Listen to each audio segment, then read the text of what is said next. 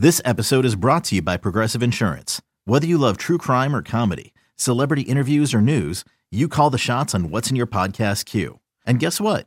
Now you can call them on your auto insurance too with the Name Your Price tool from Progressive.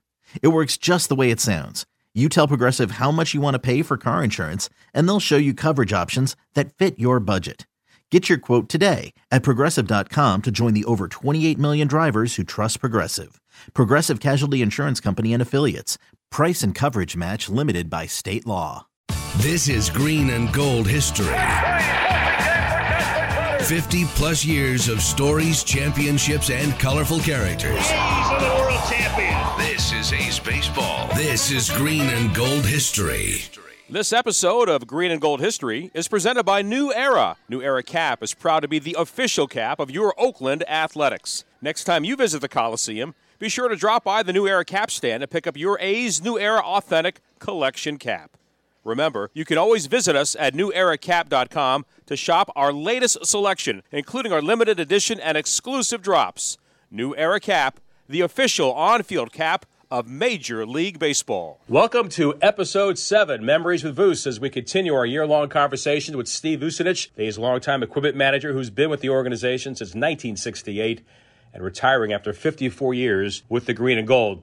Vuce, when we last left it, we were wrapping up back-to-back world championships for the Athletics, winning finally against the Dodgers to complete that trifecta of world championships. And then you head into the winter, and I can remember as a kid sitting on my couch watching the Blue Bonnet Bowl, of all things, on New Year's Eve. And Jim Lampley, who was a sideline reporter for ABC Sports at the time, broke the news that Catfish Hunter was a New York Yankee, as free agency had kind of hit full steam ahead. Can we backpedal a little bit on how all that came about with Catfish and how that opportunity presented itself and certainly changed baseball in many ways? Well, as we said before, Charlie Finley had signed Catfish to a 2-year, $200,000 contract, avoiding arbitration. Catfish's stipulation was that half of that money, $50,000, was going to be put into like a trust or a fund. And what Charlie found out is he couldn't deduct the taxes on that, so it was really only arguing over the income taxes on $50,000. Well, Charlie didn't like Catfish demanding that, so he would call Catfish before every start, and maybe Catfish uses it as a boost because he went on to be a Cy Young winner that year. So it breaks during the World Series that Catfish is going to try to be a free agent because Charlie has screwed up the contract and not paid him his full money. So they go into the winter, they go to kind of an arbitration thing, and it's ruled in Catfish's favor, so he's a free agent. Somewhere in Charlotte, North Carolina, Don Cherry, and then I think he had some advice from Jerry Kapstein, the super agent at the time, and all these teams paraded in with offers for Catfish. And Catfish had just been in L.A. for the World Series, did not like the smog, didn't want to come back to California, although he was amenable to San Diego because his good friend John McNamara and Bill Posdell was a pitching coach there. So he thought about that, but he got all these offers, and he finally decided on the Yankees. I don't know if the Yankees were even a top offer, but he liked the fact of going to New York. And the signing was done on December 31st, so he could get a bonus at that point, and he could spread out the contract. And that's really why the date was New Year's Eve. How sad was that for the A's organization that it finally happened that one of their most iconic players and certainly a great pitcher was gone and of all places going to New York? It was kind of sad. It was kind of disheartening because I think as soon as we realized he was a free agent, he wasn't coming back. Charlie would have to blow him away, and Charlie wasn't one that was going to spend that much money. So he's going to the Yankees, and the Yankees are an up-and-coming team. And you can see that George Steinbrenner is the owner, and he's going to spend whatever it takes to get him. And Catfish was really the first free agent. And so you go to 1975, and as you look at the season, here are the A's looking to go to the postseason again. They started in 71. They went back-to-back, 72, 73, 74. And lo and behold, they get to the postseason again in 75. How do you look back on the way the A's were able to continue to play well, be effective, despite all the things around them that always seemed to be a bit of a drag on the franchise, and yet they found a way to get back to October baseball? Well, again, as I said before, that the guys win in spite of Charlie Finley, and sometimes they thought the only way to get a raise was to get a postseason share. So anyway, we tried to replace Catfish with some various trades. We traded for Stan Bonson from the White Sox, Dick Bosman and Jim Perry from Cleveland, giving up Blue Moon Odom. and trying to get another right-hander in there. But we survived, went into the playoffs, and we go to Boston, and we're opening the first 2 games there, and everybody thought it was the death of the A's because we were starting 2 left-handers, in Vida Blue and Ken Holtzman. But we lost those 2 games, came back to Oakland, lost the 3rd game, and Boston was on its way to the World Series. And you can kind of feel like, well, maybe that's the end of the dynasty we had. And if we had Catfish that year, we might have won it again, but we didn't, and we had to move on. And then we go to Alvin Dark criticizes Charlie Finley at some church speech that he's given in Fremont or Hayward, and Charlie ends up firing Alvin. And we wait a while, and he makes a trade with the White Sox, or talks to the White Sox, and they're making a change. And so Chuck Tanner, who Charlie got to know in Chicago when he was with the White Sox, comes on as our manager for the '76 season. For those that remember being around Chuck Tanner, the ultimate optimist, the guy that always was smiling, always loved to be in uniform, always tried to keep everybody in a positive frame of mind. And the team ran like crazy for Chuck Tanner. I think still has the record for most stolen bases in a season, but it certainly had to be different. Roster was different. The names coming and going, and some of the names are on the A's roster, had to be a bit unique. What did you see from the way the tide was turning, if you will, for this franchise? Well, everybody's expecting free agency to develop past the '76 season, which it eventually did. But Charlie thought he wasn't going to be able to sign Reggie Jackson to a long-term contract, so he trades Reggie and Ken Holtzman to Baltimore for Mike Torres and up-and-coming pitcher Paul Mitchell. And that was supposed to supplant our team going into the '76 season. But Chuck Tanner, being the all optimist that you said, he had Reggie so pumped up. Reggie might have hit 60 home runs that year, who knows. But we started off and we were stealing bases left and right. I remember Leonard Coppett did a big thing about Chuck Tanner was a descendant of somebody who was a descendant of somebody else all the way back to the 1920s when stolen bases really took off. And we had Don Baylor. He stole a lot of bases, Campaneris, and we had Billy North. And we were running wild. Claudell Washington was there. So the '76 season, we never really got going. We made a run towards the end at Kansas City. We had a big game here where there was a big fight. They hit Don Baylor. He charged the mound. Dennis Leonard had to run in towards the A's dugout, which was the wrong thing to do to avoid an oncoming Don Baylor from first base. And we got to within a couple games. But I think if the season ended another week later, we would have won that division. So at the end of the season, Charlie makes a very unique trade. He trades Chuck Tanner to Pittsburgh, where he is from and where they wanted him, and we get a catcher named Manny Sanguillen plus $100,000. So it was another really odd and funny offseason. Those that followed the A's franchise going back to the Connie Mack days know that there were times when Connie Mack was struggling to pay the bills and trying to keep things moving and keep the turnstiles and just keep the gates open, if you will. You know, they had that great run in the early 10s, and then they sells off a bunch of players to make another run in the late 20s and into the early 30s, sells players again. And Charlie tried to do that with the trades of Vida Blue and Joe Rudi and Rollie Fingers. And there's even a picture still somewhere of Rollie Fingers for a moment wearing a Boston Red Sox uniform, which never happened. But this was an interesting time where Charlie thought maybe he was right. Look, I need to sell these players. I need to keep things moving. And he felt like that was the way to go. What was happening during those 2 weeks of those guys kind of in limbo for the club? Well, the odd thing was the Red Sox were in town on a trading deadline. So we hear that it's going to happen. Charlie sold Rollie and Joe Rudi to the Red Sox and got $1.5 million for Vida Blue to go to the Yankees. Odd thing is, the Yankees wouldn't take Vida unless he had a long-term contract, so Charlie signed him to a 3-year deal before that. It looked like, hey, maybe Charlie's going to keep this club together and realize that Vida's younger and he should stay with us. But no, it was just to make some money. I don't believe Charlie Finley said, I'm just going to get this money so I can buy free agent in the year. I don't believe that. I think he was just going to pocket all the money. So Rudi and Fingers come over to the visiting clubhouse. They suit up and go on the field. And fortunately, Daryl Johnson decided not to play him that day. And then comes the thing that Raleigh's wife called me as Rollie was on the way to the ballpark, had no other way to reach him, and said, hey, just got a telegram from the commissioner, said to hold off on the deal. Don't go into the dress with the Red Sox today. So I had to catch Rollie at the door. He came in anyway, and they sat around and talked. And then Charlie Finley said, we've got to go on with this. And the commissioner said, give me a day or so. And then the commissioner ruled against the sale of those 3 guys. Well, Charlie was so upset he was going to sue the commissioner, but he decided not to play them. In those 10, 12 days at that point, we only had 22 players. We couldn't replace them.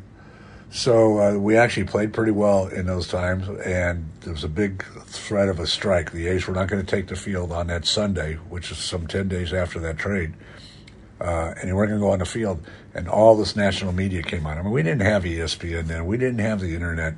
I mean, even Hale Halebrud from the CBS Sports came out, and they were hanging outside the clubhouse. Well, Charlie finally relented and said, okay, we can play those guys. We're keeping them.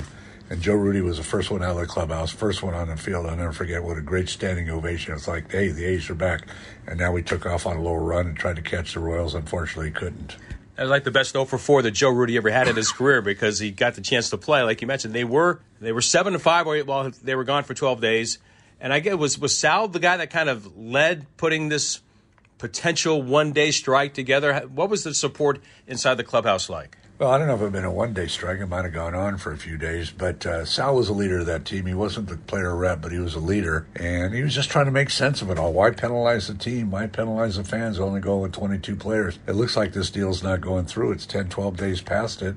Let's get back to 25 players. Let Vida and Raleigh and Joe participate again as an Oakland Athletic. You mentioned the trade of a manager for a player when Chuck Tanner went to the Pirates for Manny Sanguillen. There's a stretch there where it's the comings and goings of managers Jack McKeon and Bobby Winkles, back and forth for a 2-year period. This is a team that just recently went to the postseason 5 consecutive years and won the World Series in 3 straight years. Had not happened since the 50s with the Yankees. What was the sense of where this franchise was heading with what Charlie was doing with the club? Well, after that 77 season, he brings for the 77 season, he brings in Jack McKeon, who he'd gotten to know because Jack was an advanced scout for us in the 75 playoffs. And so he brings in Jack, and we get off to just a so-so start. But he also brought in some old guys, too. He brought in Dick Allen. He brought in Earl Williams. We had Manny Sanguillen. So age was against us right there, and he tried to fill some spots with some minor leaguers like Rodney Scott, who had a little time with Kansas City and Montreal. But anyway, they came in, and we didn't play that well. And so because of a bad start, some 6-8 weeks in, Charlie decides to bring in Bobby Winkles, who he got to know when he was managing the Angels a little bit and at ASU baseball when he had drafted Bando and Reggie. And so he knew him, so Winks comes in, and then we really start playing to our potential, which wasn't very good, and we didn't finish very well. Now, at the end of the 77, Charlie has threatened to sell the club and made all the advances to do that, just couldn't get the deal completed. And then we start the 78 season. We get off to a tremendous start. I remember other teams, Rick Burleson with the Angels in particular, who said these guys are scared to death. That's why they're playing over their heads and they're beating us. So they had a veteran club with Fred Lynn and Don Baylor and Joe Rudi over there with the Angels. But we beat them and got off to a good start. But Winkles just couldn't take the interference from Charlie Finley, so he actually quit. And Jack McKeon, who was then on the coaching staff, becomes a manager again. You mentioned the potential sale was to Marvin Davis, an oil billionaire from the Denver area. How close did that come? Was there a point where you've talked in the past about getting, in the truck and heading toward Oakland, but not sure if that's the direct path you're going to take? Was it anything remotely like that when all this was taking place? It was so close. It was back and forth every year. In fact, we had met Marvin Davis in Palm Springs, where he had a winter home, and he came out to watch us play the Angels, and he said, any day now. So we thought that it would go through, and that was probably mid-March. But it didn't go through, and started the 78 season. Charlie Finley came to Anaheim. We opened the season there, and he said, hey, guys, we're going to go home to Oakland from here, but don't rent places because the second homestand will probably be playing in Denver. And that would have been unprecedented, a move like that. I know the Pilots moved to Milwaukee, became the Brewers a couple weeks before the season started, but this would have been an in-season transaction and moved to Denver, which wouldn't have been very popular with anybody, but it didn't go through, and we were in Oakland again for the 78 season and actually played pretty well. Bruce, part of the 78 campaign, and we just had this recently here at the Coliseum. Pride Night has been turned into Glenn Burke Pride Night, the Oakland native who played for the Los Angeles Dodgers, actually started in the outfield in the World Series against the Athletics, and he's traded to the A's organization in 1978, midway through that season. Do you have a recollection of Glenn the player, Glenn interacting with his teammates, and what it was like for Glenn to be back home with the Athletics? I think he was happy about it. I had known Glenn since he was 11, 12 years old. we'd played against each other in Little League and Pony League and Babe Ruth. And I watched Glenn in high school. He was one of the great athletes. He was the first player to ever take advantage of the new NC2A rule where he could be professional in one sport, which was baseball. And then he went to the University of Nevada, Reno, and played for Jim Padgett up there in basketball. He played on an undefeated state championship team in Berkeley, and just a great, great athlete. And he was always the life of the party, always chirping, very loud guy. And he came over and he hadn't changed at all. And we'd sit and talk about my days with the 49er Dairy and his days with a company named Porterhouse, who sponsored our respective teams. But he was a happy-go-lucky guy, and he was happy to be back in Oakland playing here. The 79 season was about as low as it could get in Oakland. 54 wins, 108 losses. Jim Marshall's the manager of the team. I mean, how low was that? And before we wind down this episode as we get to the 1980 campaign and when Billy Martin comes to town, but what was 79 like? It was a brutal year. Jim Marshall had managed AAA, so he knew most of our players from the year before. But Charlie Finley never even saw us play. He made 0 trips to Oakland, and in 2 series we played in Chicago, he didn't even come out. He was intent on trying to sell the club. He didn't want to be associated with a club that was going to lose over 100 games. And he was working behind the scenes to try to sell the club. And again, the rumor was we were going to go to Denver and go to Mr. Davis. But it never happened. But it was a real bad season. We drew 310,000 the entire year. Nowadays we do that, or used to do that in homestands. And our biggest crowd was a 17,000 half-price Monday night against the powerful Boston Red Sox. So it was a real sad year. We had that one game in April where it was cold and freezing and raining, and it was the first game we'd ever televised locally on TV here other than postseason, and we had some less than 700 fans. So it was a year to remember and also a year to forget. And look at as the A's move into the next decade, into 1980 and beyond, and suddenly it's the kid that played for the Oakland Oaks, the kid from Berkeley, Billy Martin comes, he leaves the Yankees in between his third or fourth or second and third firings with George Steinbrenner with the Yankees. But when Billy Martin comes back to his hometown to manage his hometown team, what did that signify, you think, to the community? What did it signify to you seeing Billy come back and maybe what he could do to help turn the ship around for the A's? Well, Carl Finley, who was kind of a one-man show, was Charlie Finley's cousin, kind of ran the front office here. And he said, hey, you need a manager. Billy Martin's available. You probably don't have to pay him that much because he's still under contract to the Yankees.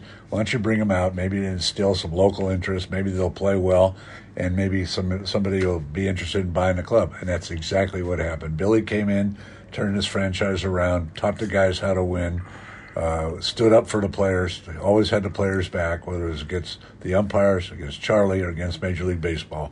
And we started to win, and all of a sudden the interest peaked, and the Haas family were interested in buying it, and they did, and we were successful after that. That's where I want to end this episode, when the Haas family steps in, and they take over the club, and they believe in wanting to be a steward to the organization, steward to the community.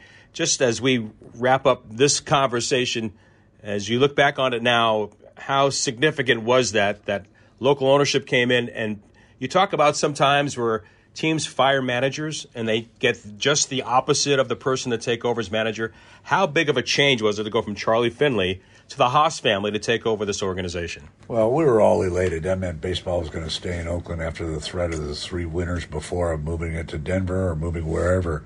And so we were elated that we're going to have local ownership. It was announced in August of 1980 and said they wanted to keep Billy Martin on. Those of us that worked for the franchise for all those years it was like a breath of fresh air. Hey, we're turning the corner. We're going up instead of down. We're not leveling out. And the Haas family knew they had to come in and spend money, rebuild the front office, rebuild the franchise, and did a great job. What a great way to end Episode 7 as we look back at the end of the 70s, the beginning of the 80s, and we'll hit into the strike of 81, Billy Ball full steam ahead, and what lies ahead for the Athletics in our next episode with Steve Vucinich with our Memories with Vuz. Hope you've enjoyed this Episode 7 here on A's Cast. This has been a presentation of the Oakland Athletics.